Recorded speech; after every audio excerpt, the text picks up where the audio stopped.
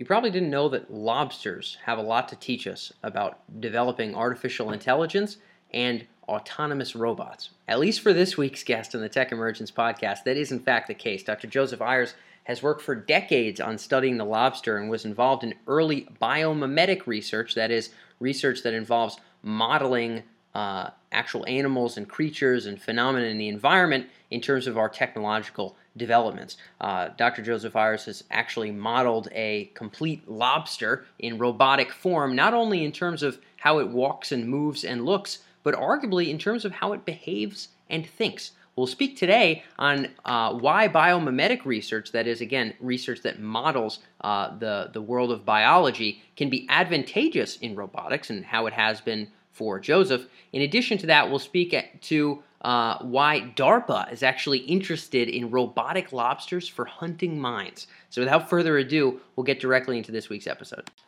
So Joseph, I figure we could start things off with what is probably your best known line of research, which is replicating these lobsters in robotic form, starting off as a neuroscience guy and then eventually transferring that knowledge into the replicating of the neural activity and eventually the actual embodiment of a lobster. How did that go about in the first place? How did you make that transition? Well, I started in 1970 studying the control of the walking legs in lobsters. And the problem that we were interested in was how they could use the same neural circuit to walk in different directions. So we did a lot of what were really behavioral experiments where we recorded from the muscles, and we established a hypothetical network model of how the lobster controlled its walking legs. Then in the interim, I did some work on an animal called the sea lamprey. And the sea lamprey recovers almost completely from a total spinal cord transection. So we were trying to figure out how their nervous system rewired itself so they could swim after they'd been injured. And these are like a snake type animal. I mean, at least in appearance, and right? Yep. What is interesting about these two animal models is that they have a fundamental architecture for their locomotory behavior, which is called the command neuron, coordinating neuron, central pattern generator model. And that argues that each limb, for example, or each segment of the body in the lamprey has a little network in it called the central pattern generator. And that central pattern generator can generate the movements in the absence of sensory feedback. Then there turns out to be in the brain of both of these animals some neurons that descend down and activate these central pattern generators to turn them on so they start generating this rhythm.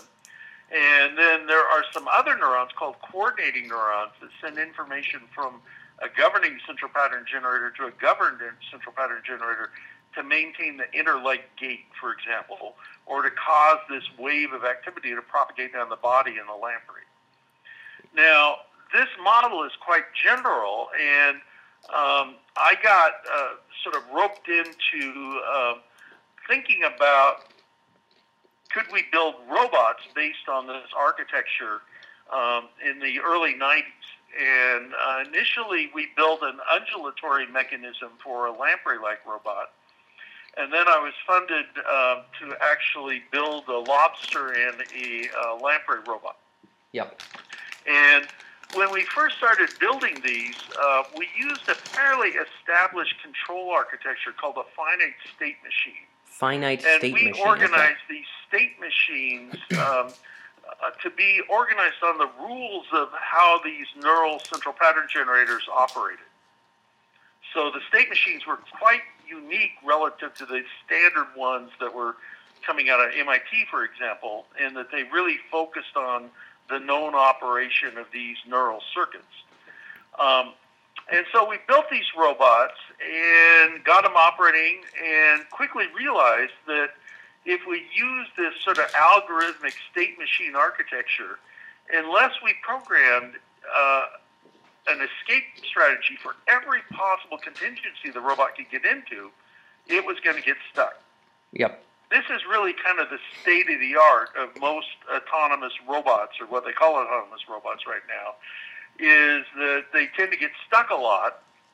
And in fact, the kind of the state of the art in autonomy is to be able to recover your telecommunications link if you lose it. Now, around this time, I got together with my old postdoctoral advisor, and he had gotten together with some physicists, and they started developing nonlinear dynamical models of neurons.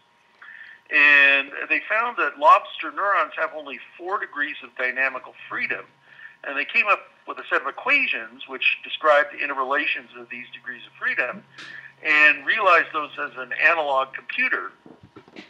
Much easier to calibrate, I guess, than going into a mammal. It sounds like you can figure out a lobster easy enough to replicate a lot simpler than you could with other creatures. Exactly. So these electronic neurons become parts like the Lego parts. Yep. And so when I first started working with these guys, I first did a whole bunch of perturbation experiments that I had done on living neurons, and realized that these things were pretty much indistinguishable from living neurons. They really captured all of the behavior in responses to injected current and current pulses and perturbations and these kinds of things. So I realized, this is something that we could really begin to model a nervous system with. So I took the circuit that I had worked out when I was in graduate school to control walking in different directions and build it with these electronic neurons, and it behaved exactly like a real lobster when it was wired up to one of my robot lobster legs. So I really realized that we were onto something here, and I think the most important point is this point that if you try to control robots with computer programs, unless you've anticipated everything they're going to do and have that wired into your controller, they're going to get stuck. Well, animals never get stuck. What animals do is they wiggle and squirm, and if you record the movements of them, you can quickly convince yourself that their movements become chaotic. And the beauty of these electronic neurons is that they have variable chaos. So our long-term goal here is to start building these controllers with variable chaos to see if we can get the robots to wiggle and squirm like the real animals. Got it. Okay. Kind of, again, not necessarily need a baked-in answer to every particular physical environment that they might knock themselves into, but be able to feel their way through and wriggle their way out like an actual animal would. Exactly. Okay. Exactly. Understood. So what we were then funded by DARPA again to build an undulatory robot based on the lamprey. So this thing swims like an eel, but a lamprey is a much more primitive animal. And the nervous system circuitry of the lamprey has been worked out in great detail. And out of curiosity, just as you go into this, Joseph, just for the background of the people listening in, I know your lobster robots, part of the DARPA funding reasoning here is because these are animals that are versatile and can crawl around on the seafloor and potentially find mines, which is a rather important sort of benefit, whether military or just humanitarian, getting rid of these things because there's a lot of still active mines out there. For the lamprey, why was DARPA interested in the lamprey? Is this a creature that can... Well, so there's two issues. One is a lot of mines are suspended in the water column. So they're hung to an anchor and they float up at some depth. And so if you have an undulatory robot that can swim through the water, if it has a look-forward sonar, it'll be scanning for these sorts of mines. Wow, so there's still a lot of those kinds of mines out there, huh? Mines that are literally floating at a certain depth? Is that if the lobster robot is down in clutter, so it's down in rocks or coral, it's going to be very hard to communicate with sonar. Yep.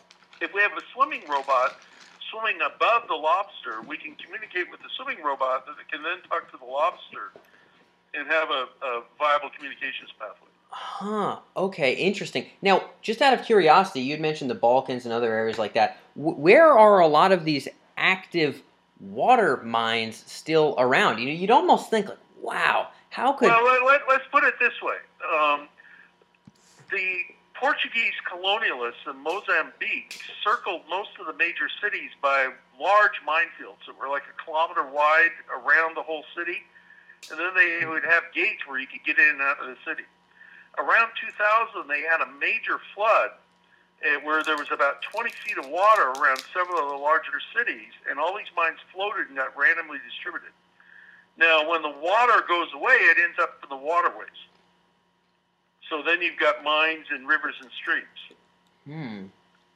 So that's a classic example of where you would have a humanitarian demining situation. Man, and did any of them explode, I wonder? It sounds like maybe some of them must have. Oh, yeah. The UN put a big operation down there where they created some large, basically trucks that were armored on the bottom that would drive around and just blow up the mines. Oh, wow. Excuse me? That is wild, huh? Yeah. No, Goodness gracious. Okay, so that was all done around 2000, 2002. Okay. So hypothetically, these lampreys, again, DARPA's funding this stuff for a reason. These lampreys and the lobsters could look around for mines on the seafloor, and the lampreys could potentially look at them at different ocean depths and communicate those via sonar. Yeah. Okay, understood. So the idea is to use a team of robots operating through a mergy, which is the organizational principle that social insects use. Yep. So that they actually can cooperate and do things that individuals themselves couldn't do. Understood. So that's when you started getting into the lampreys as well. Yeah. So then we got the lamprey robot with the nervous system working, and now we're in the last stages of getting the lobster robot working with a nervous system.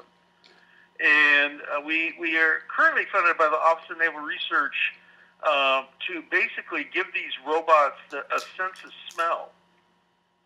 And the idea here is to use principles of synthetic biology where we take bacteria or yeast and we engineer them so that they have surface receptors that respond to odorants like potentially explosives.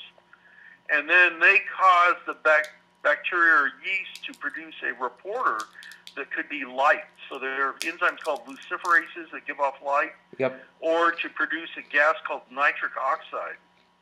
And then we're building little detectors that form a nose for the robots so we can then put those bacteria on the robots and give them a sense of smell so they can smell these agents of harm out. And now, a lot of this is clearly inspired by nature in many regards. I mean, the way that these robots are being controlled from what you're articulating in terms of the way that the lamprey moves and the lobster moves, this is based on how their relatively simple neural setup is. That was sort of the inspiration for how their control setup is in your robotic form. And now it's almost as though the sense of smell that you're referring to that's also using some kind of biomimetic inspiration there in terms of how scent works? Yeah. So the whole idea is that these animals are existence proofs of how an animal can solve these problems. Yeah. So both the lamprey and the lobster are predators, and the investigative behavior that they use during predation is exactly what you would want a robot to do to hunt underwater mines. Yeah. Now, so what when I say biomimetic, is that what I'm really focusing on is the behavior of the robot, and we're trying to mimic the behavior. And in order to do that, we have to approximate the physics of the animal as closely as possible.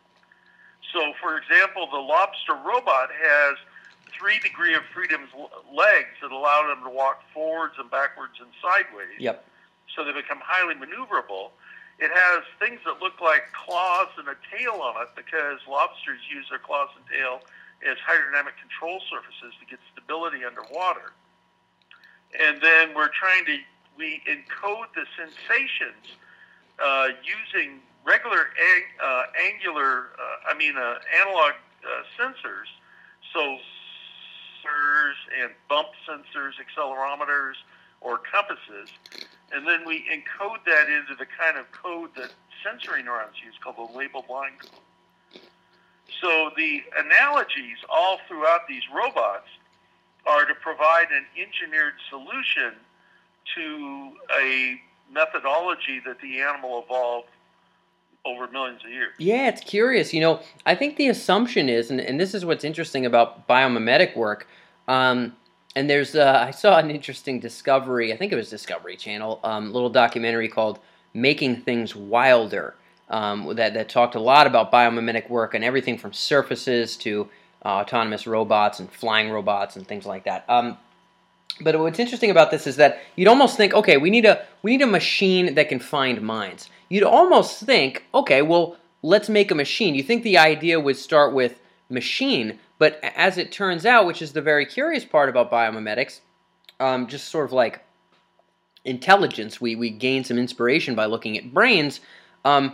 Instead of creating a machine from scratch, okay, well, maybe it would have some wings, and maybe it would have, instead of doing that, we say, well, what are the best darn creatures at maneuvering? What are existing models of things that can maneuver very well in these particular environments? Why don't we go figure out exactly how they do it? And maybe that's a better bet than designing a machine from scratch that we hope works under these conditions. Why don't we build something that we know darn well works great under these conditions? Sounds like that's the thought process. That comparative physiology. Yep. So in comparative physiology, you find the animal model that exhibits what you're interested in, but gives you the greatest technical access to it. And the thing about lobsters and lamprey is they have these uniquely re-identifiable neurons that enable us to go out and figure out what the actual wiring diagram is. And then we build an engineered substitute for the neuron and wire those up to create the animal's nervous system. And that's the benefit of working with prehistoric creatures. You got no cortex to pry apart. Lampreys only got so much going on. Yeah, lampreys actually are pretty complicated. They have a forebrain, midbrain, hindbrain. They've got all the stuff that you see in a normal brain. More than I would have thought. They just don't have any myelin, so you can actually see the neurons. Oh, that's cool. Yeah. And so, all right, so I'm interested, Joseph, as to some of your thoughts around where the future of these kind of applications might be. I mean, this is the tip of the iceberg in terms of biomimetic, and sort of biology-inspired robotics applications. Well, there's two issues here. Yeah, go ahead. The first one is autonomy. And people are for some reason, afraid of artificial intelligence because they see too many movies where people have great imaginations. But autonomy is really the ability to go out and do something on your own. Now, the kind of autonomy we're interested in producing with these robots is what we call supervised reactive autonomy. And the best way to think about this is if you take your dog for a walk, you're the supervisor and the dog is following you. And then if you throw a stick out in the pond, the dog autonomously swims out, retrieves the stick, and comes back to you. Yep. Now, that's the natural way to control robots. Yep. Okay, and that's the approach we're taking. Now, the second aspect of robots, and not very many people, except the people that build robots, understand this, is persistence. Robots are controlled by batteries, and batteries don't last very long. So one of the things that we're working on is to produce basically a little gas station for our robots that will be a battery that sits on the bottom that has a docking station on it so the robots can walk up and recharge. And then it's going to be a thing called an Archimedes wave swing. Whoa. And an Archimedes wave swing is sort of like a little pillbox apparatus that as waves go over it, even though they may be way above the bottom, they cause a pressure change, and that causes the lid of this pillbox to move up and down relative to the bottom of the pillbox. And you can connect the lid and the bottom to what's called a linear generator and use wave power to charge these batteries. That's fascinating. It's like wind power, only maybe more consistent depending on where you are in the ocean or where you are in what kind of body of water? Exactly.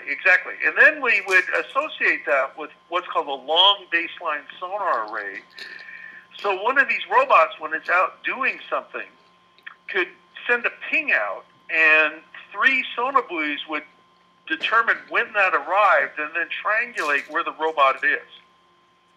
And then a central controller could, like the supervisor and the dog with the stick thing, send out a new search vector, which could be a compass heading and a distance to walk on that heading. and the robot would go out and walk around and do its thing, pretty much autonomously. But then when it gets to the end of the search vector, it would sing another ping to say where it got to, and that would report using sonar to the central station. And then the central station would be connected by Wi-Fi to an operator on shore, to where you could basically say, control this thing with an iPhone.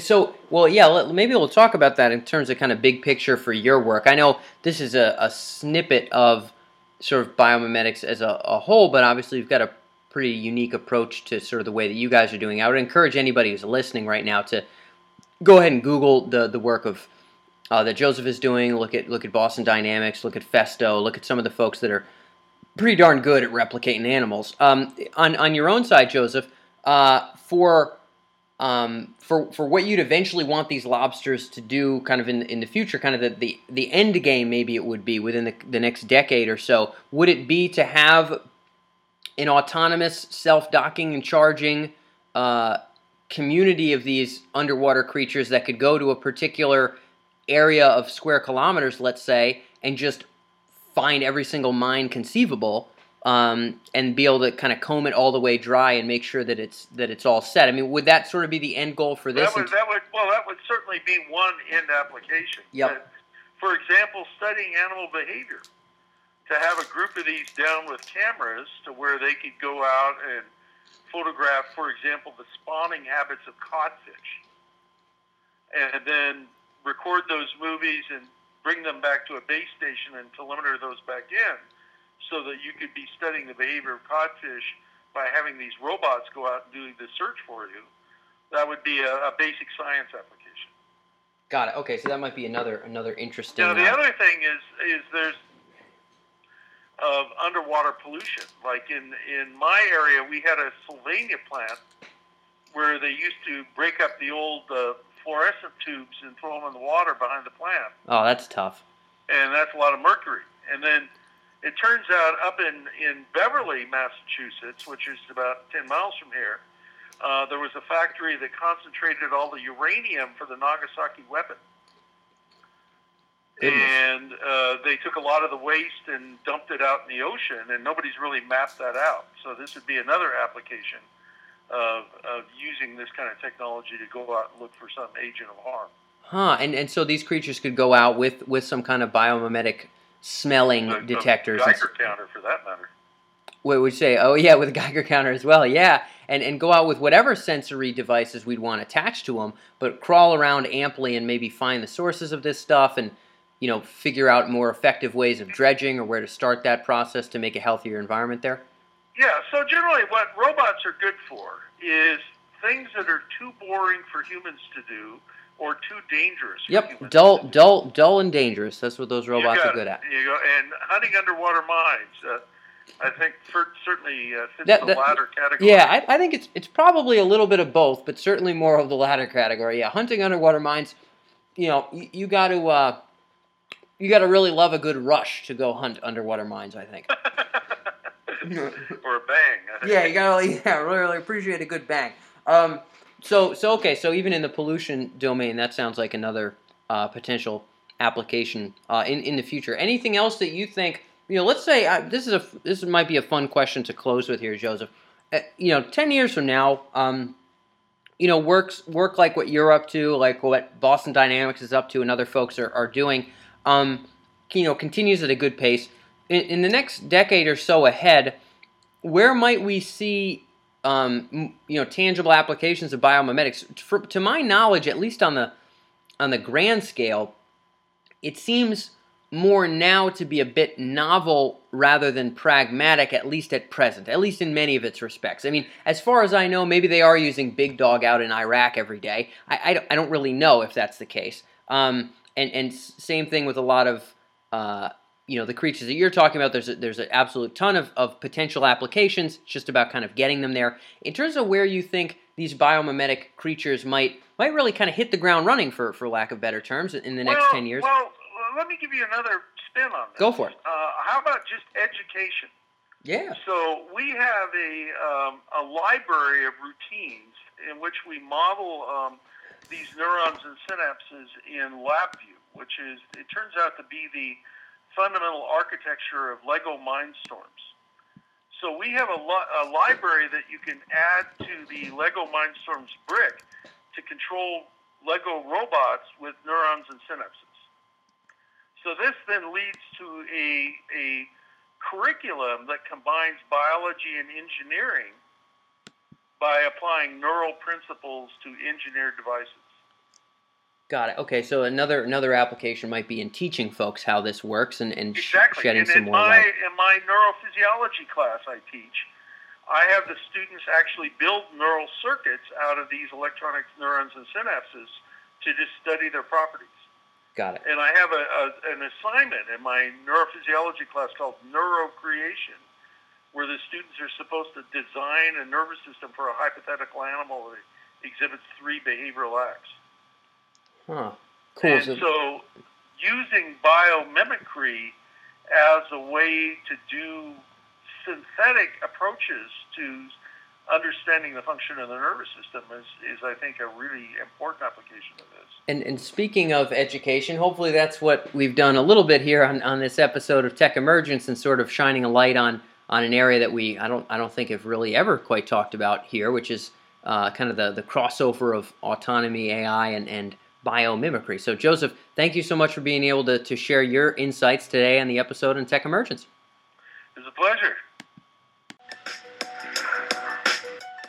And that wraps up this episode on the Tech Emergence podcast. Thanks for being here, and remember to subscribe on iTunes to stay on top of the latest news breaks, researcher perspectives, and entrepreneur interviews in artificial intelligence, neurotechnology, and more. And we want to hear from you as well, so be sure to leave a review on iTunes, which are always appreciated, or contact us directly at info@techemergence.com. And remember, all of our entrepreneur interviews and interviews with top researchers from around the world, from Stanford to Oxford and beyond, can be found right on our main site at techemergence.com. Remember to sign up for the newsletter while you're there.